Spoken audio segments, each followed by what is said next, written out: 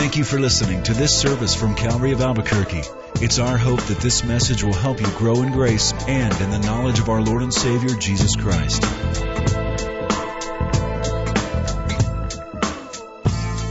If you have your Bibles, I'd like you to turn with me to 1 John chapter 3, a portrait of God's family. He says, "Behold what manner of love the Father has bestowed upon us, that we should be called the children of God." I don't know what kind of relationship you had with your father, but my relationship with my father was fairly good.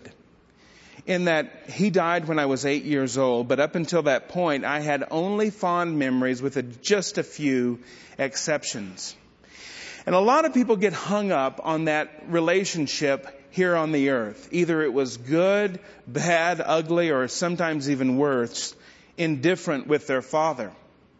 But needless to say, our Heavenly Father is someone who is completely different than the rest. And notice this phrase here. He says, "Behold what manner of love the Father has bestowed upon us." This phrase here, manner of love, speaks about the unique nature of the love that was given to us. It's a very unique nature. It's something that is different, something that sets itself apart from everything else that we have ever experienced in our lives. In fact, the love of the Father, this heavenly great Father, far exceeds any possibility that man could produce on his own, even in filled with the Holy Spirit. It is a unique love only for God Himself, and He gives it to us. And here's the nature of that love. That this great and pure and holy God will look at us and call us children of God. Imagine being taken into a room where a will be read. And you wait anxiously because you know that this was a very important will. The person who died was very wealthy. In fact, they were the most wealthy person in the world. And as they read off the list of everything that you receive, your smile just keeps getting bigger and bigger and bigger until you finally realize, I can't believe everything that was given to me. In fact, there's probably no one who's ever existed before that has been given this much.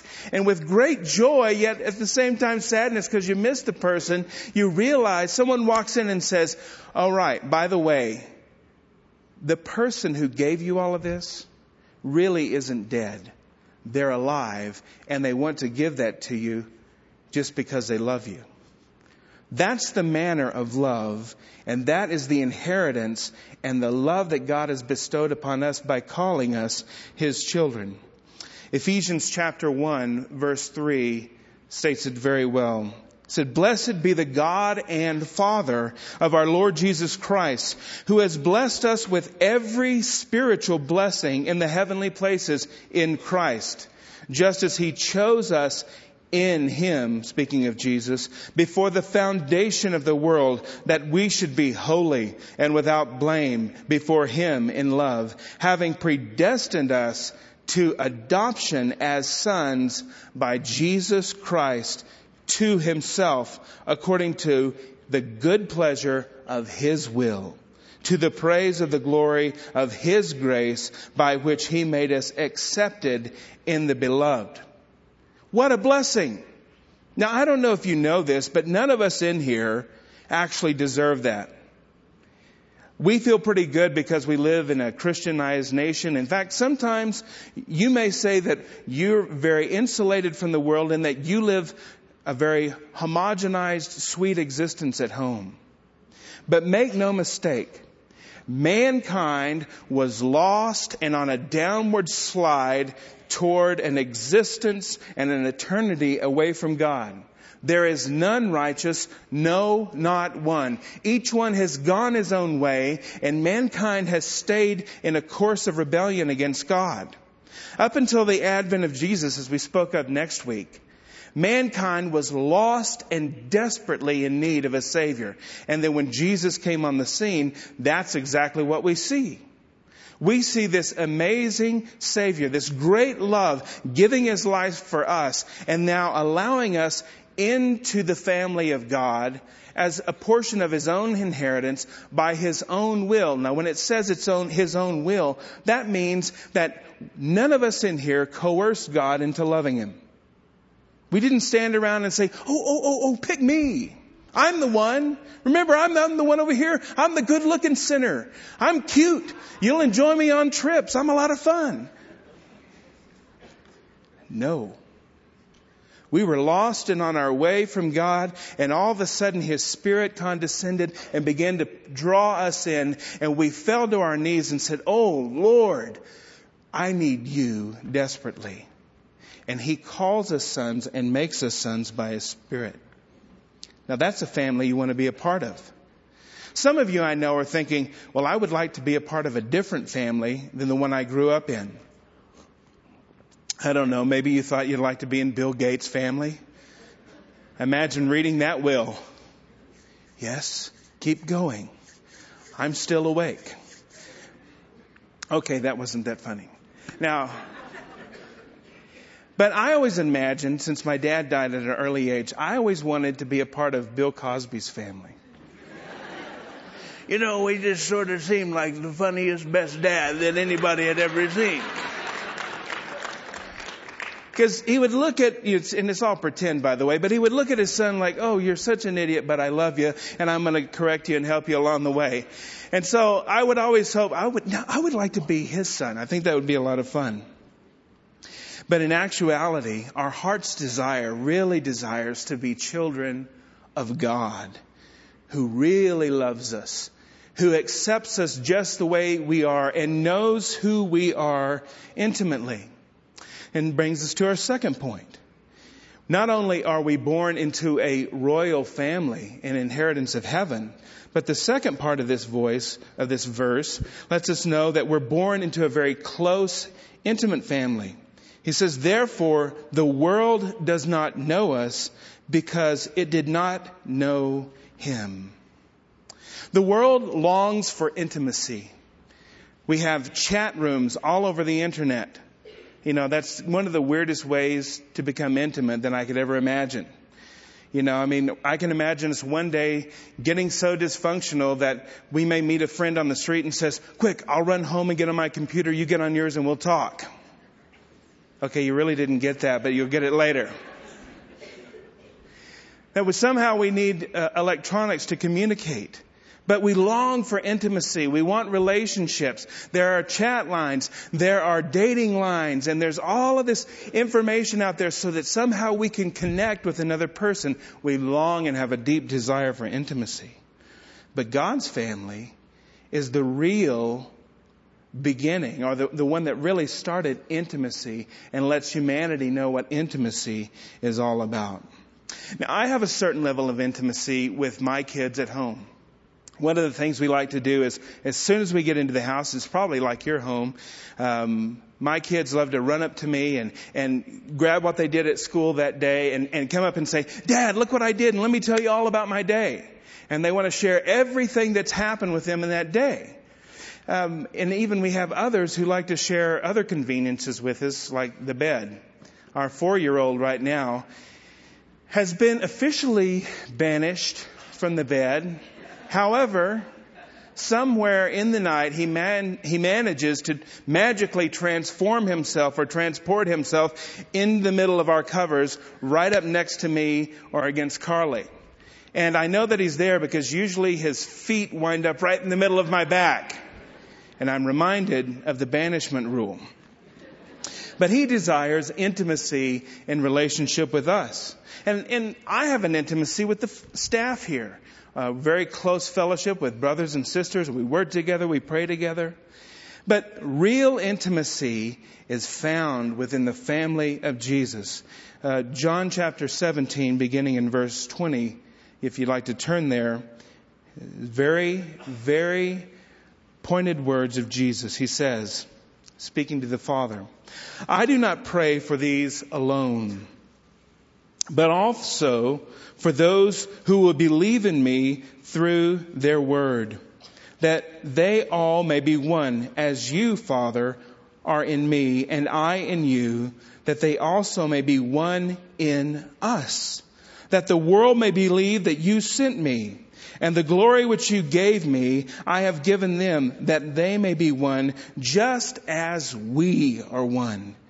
I in them, and you in me, and they may be perfect in one, and that the world may know that you have sent me and have loved them as you have loved me. You can't find any greater words of intimacy in the world. That's God's desire. That's Jesus Christ praying to the Father concerning us. Not only the ones there who believed, but those who would come afterwards. We fall into that category. It's those who have come afterwards. It's us. And His desire is that we would be in relationship just like He and the Father are in relationship. We would be one in Him. Can you imagine that? You know, sometimes you find that one person in life who becomes that strong, powerful friend that you know that you can call and you can tell everything. Well, the Father and the Son have that unique relationship of being as one essence and one being. That you cannot find any closer intimacy in the world. All right. Look with me at verse 2.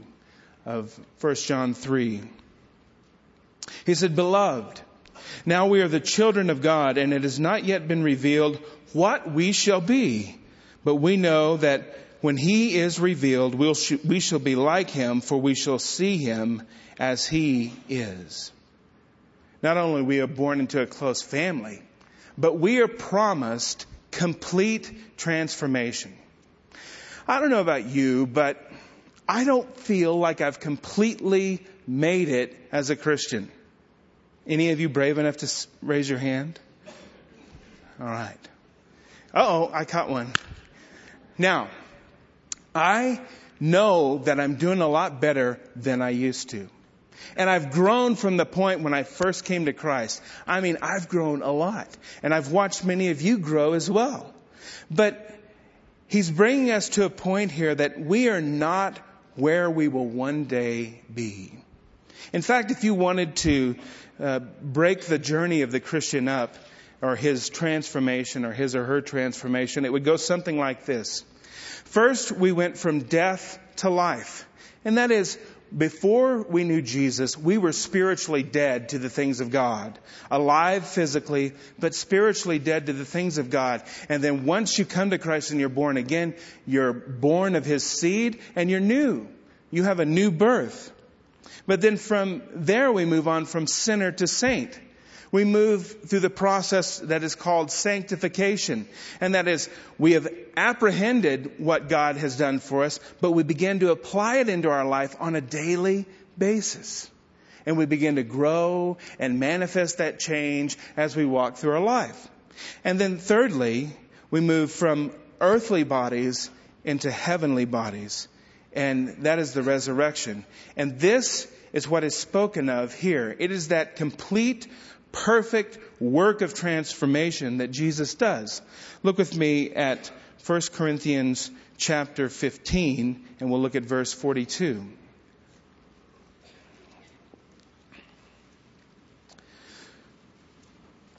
First Corinthians 15, verse 42. So also is the resurrection of the dead. The body is sown in corruption. It is raised in incorruption. It is sown in dishonor. Now, when it's speaking of sown here, he's talking about burying it in the ground, but it's the language that is used for planting something. It is planted in the ground. It's sown in dishonor. It is raised in glory. It is sown in weakness. It is raised in power. It is sown a natural body. It is raised a spiritual body. There is a natural body and there is a spiritual body. So it is written, the first man, Adam, became a living being, and the last Adam became a life-giving spirit. However, the spiritual is not the first, but the natural, and afterwards the spiritual. The first man was of earth, made of dust.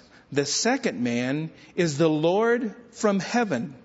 As was the man of dust, so also are those who are made of dust.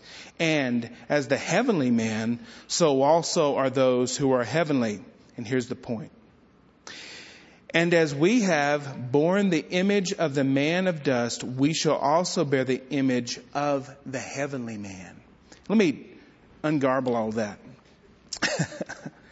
What he's saying is that there are two types of bodies. You have the physical body, which is represented by Adam. Adam and Eve in the garden. We are told that God formed Adam from the dust and he breathed into his nostrils. And Adam at that point became a living being. And the woman was taken from Adam, so the two shared very genetic material, DNA, and they came from the dust, from the material and elements here on the earth. That's the first man. The first man became a sinner. The first man was fallen. But then God sent the second man, which was from heaven, Jesus Christ. And he became a living being, and as he rose from the dead, he became the first fruits of many who would come afterwards. He became sort of the root at the bottom of the tree that produced millions after him. So the first man was from the dust. The second was the heavenly.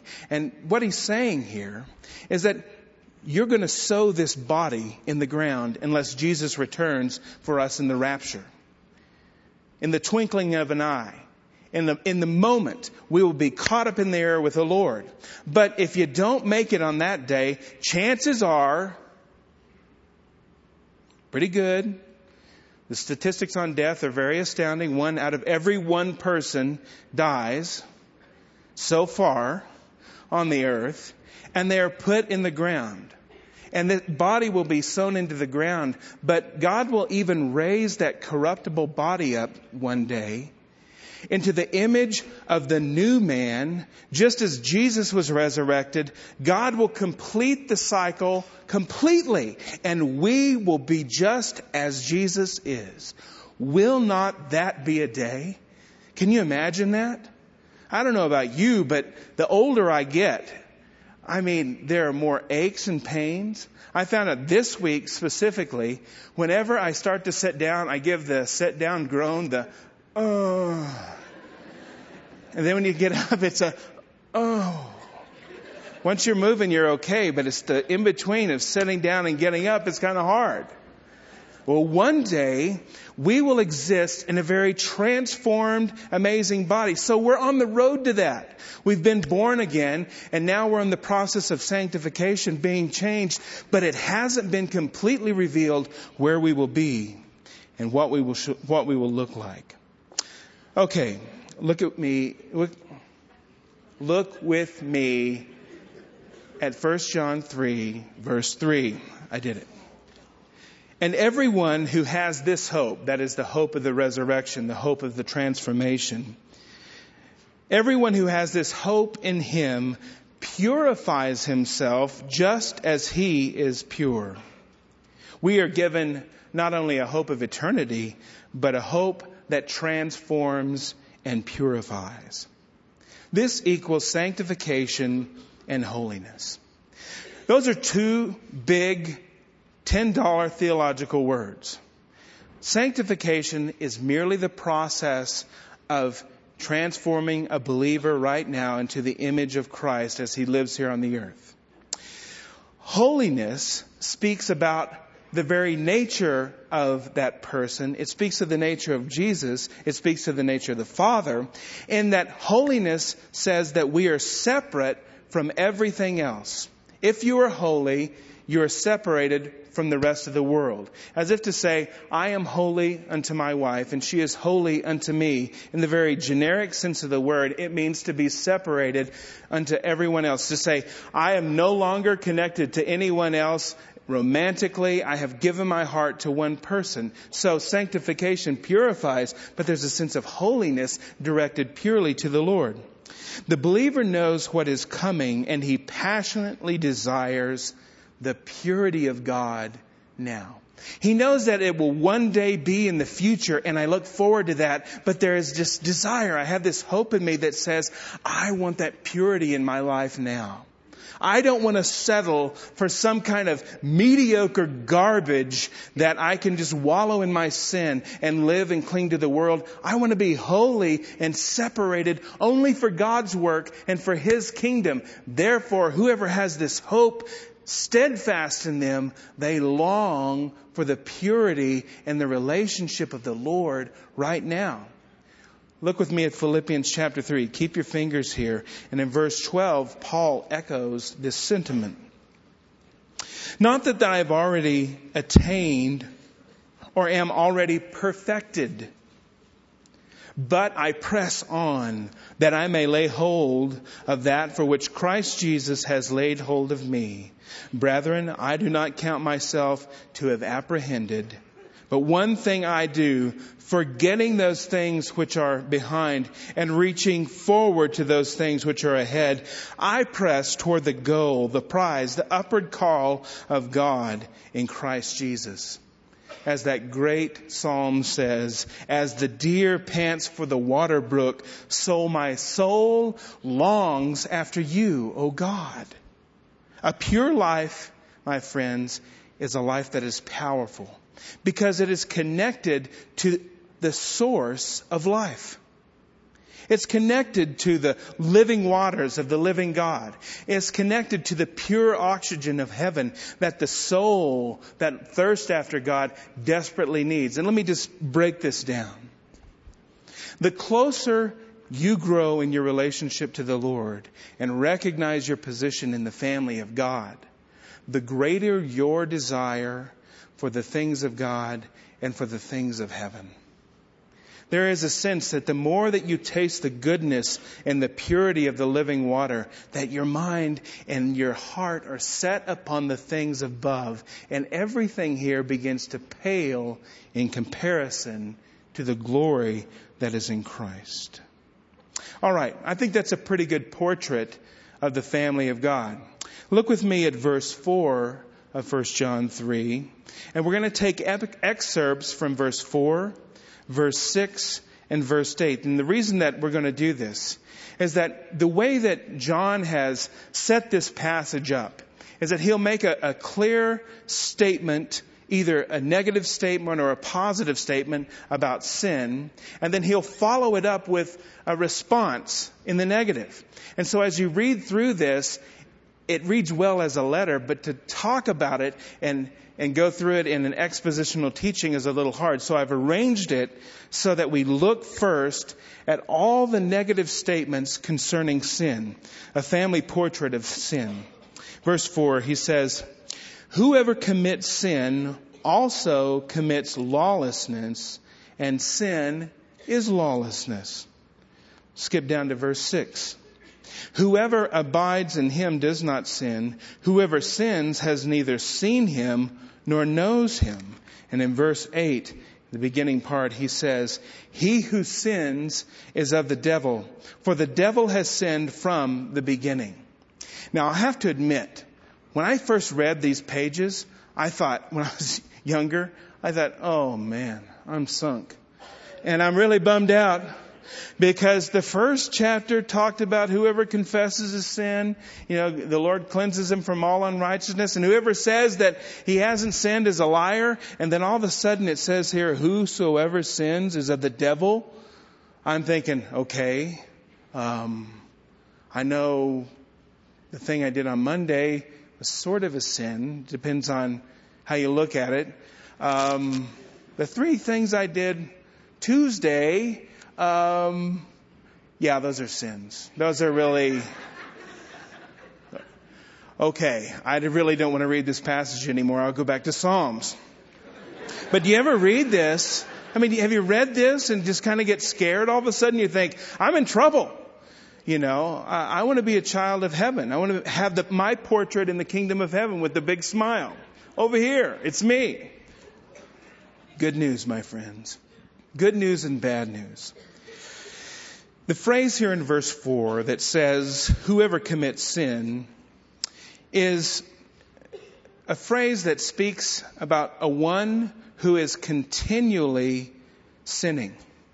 Now, if you'll remember in our earlier studies, we talked about the one who is saying It's a participle. It's a relative participle, very simple participle in Greek. And we made the difference between the one who is saying these things, and then there is the one who is actually doing the will of God, and there is a juxtaposition of the two. One is saying, but one is actually doing.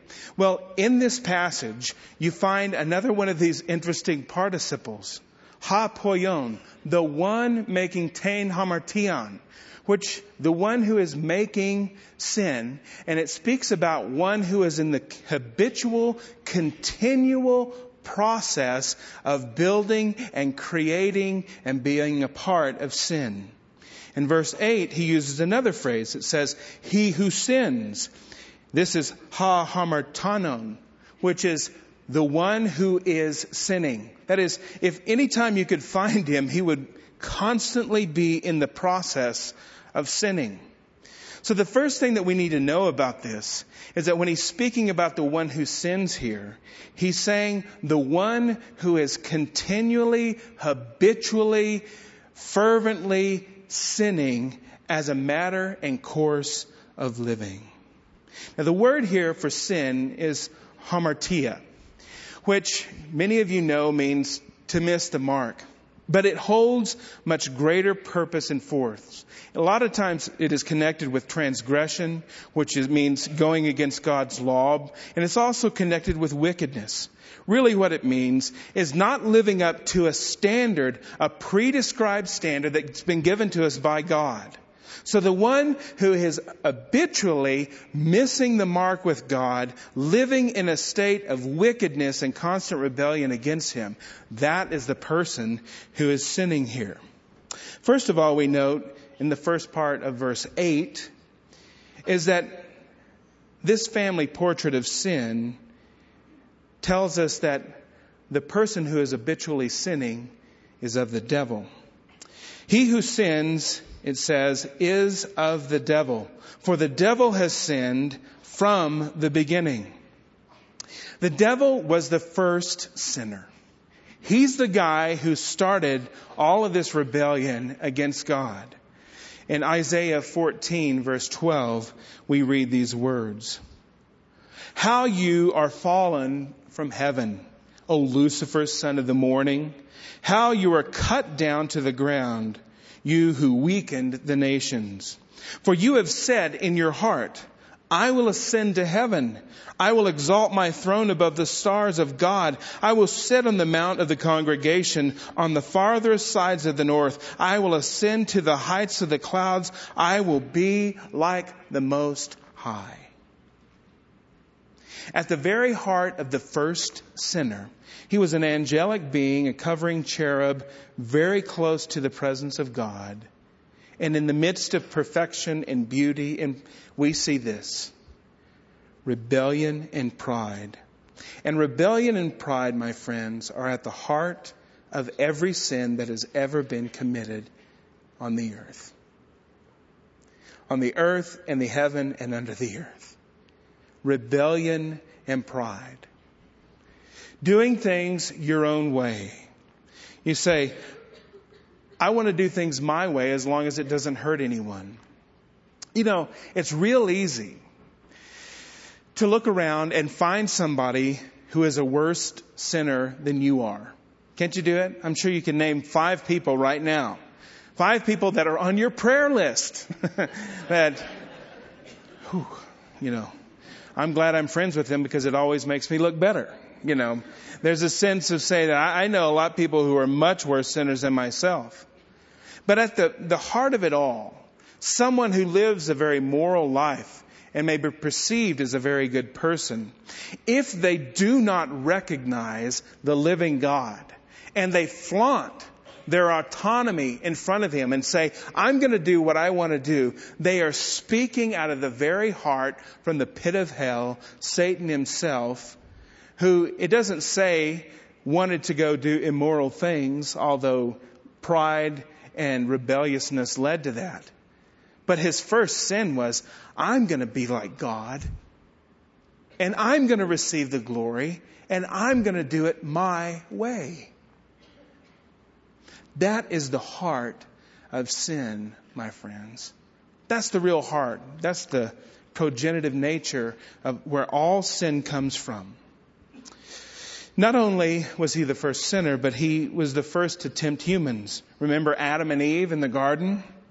Adam and Eve, great people, started out, had a nice life, nice garden, but they blew it. They listened to the serpent and they were drawn into sin and they fell. And the children that came after them, from them, were born into sin at that point. So, people are sinners not only by choice, but by nature. Look with me at verse 4 in the same chapter. It's those who also practice lawlessness. Whoever commits sin also commits lawlessness, and sin is lawlessness. There's a new English Standard Version that reads like this. It says, everyone who makes his practice of sinning also practices lawlessness, and sin is lawlessness. The word there in Greek for lawlessness basically means no law. That's it. Lawlessness sounds like a big scary word, but actually what it means is just no law. That is, I do not receive any authority that is over me whatsoever. There is no law. I am a law unto myself. So whoever commits this is practicing sin. And I have to say something about us as humans. We are pretty good at sinning, aren't we? Would you say? It comes kind of natural. And we've been practicing at it a lot. In fact, some of us have got really good at it. And that's what he's speaking of here. Whoever practices this idea that I have no authority, there is no law, is sinning in a constant state of habitual sinning before God. Not only do they practice lawlessness, but they do not know God. Look in verse 6, the second portion. Whoever sins has neither seen him nor known him. The English Standard Version says, no one who keeps on sinning has either seen him or known him. The one who is continually sinning has never actually seen or come in contact with the reality of Jesus Christ. Because if you can live in a constant state of rebellion against God and saying, hey, look, I have no law above me. I don't need anything. I'm my own person. You've never really experienced the true nature of the living God. Because once you meet Him, His power and His perfection, your mind is forever etched with a sense of His presence, His glory, and His majesty. So the one who is habitually in rebellion against God, they may come to you and say, well, I know who God is. I'm a spiritual person. I seek after the things of God. But yet if you're living in a constant state of rebellion, it's absolutely false. Because once you come in contact with God, you will never be the same. A true knowledge of God causes us to detest the unprofitable works of darkness and sin. All right. Let's look back at verse 5, and we notice a portrait of Jesus. We find this portrait of Jesus in the first part of verse 5 and the second part of verse 8. Notice His mission in the first part of verse 5. He says, and you know that He was manifested to take away our sins. He was manifested or made or revealed in this world to take away our sins. That is why He came. He came to take mankind away from this lost position that we've been held in for centuries.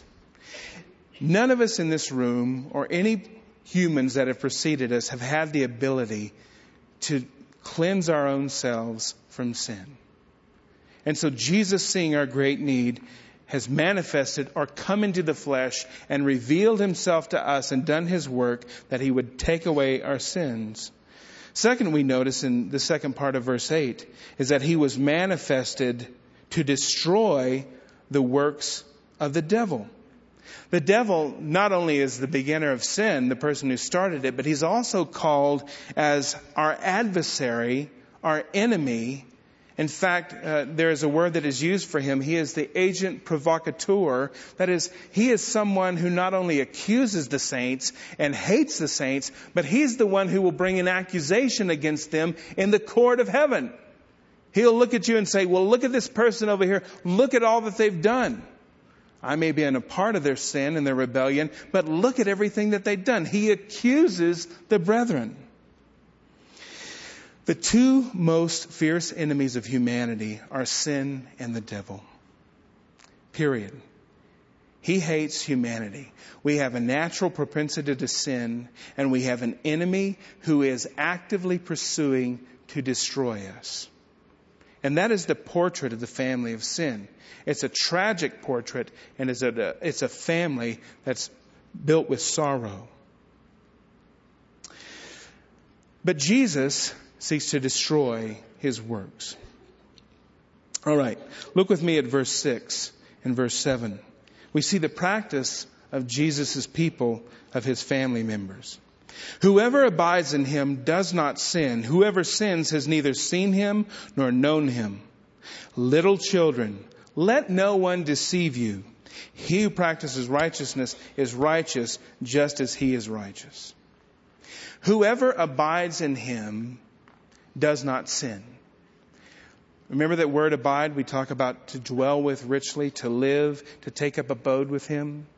Again, he's using this as a participle, a simple relative participle. That is, the one who is currently, habitually abiding with him is not in a state of sin. Now, does the Christian sin? Absolutely. In fact, in 1 John chapter 1, we are told that if we confess our sins, he is faithful to forgive us of all unrighteousness. And we're going to make mistakes along the way. You can guarantee it.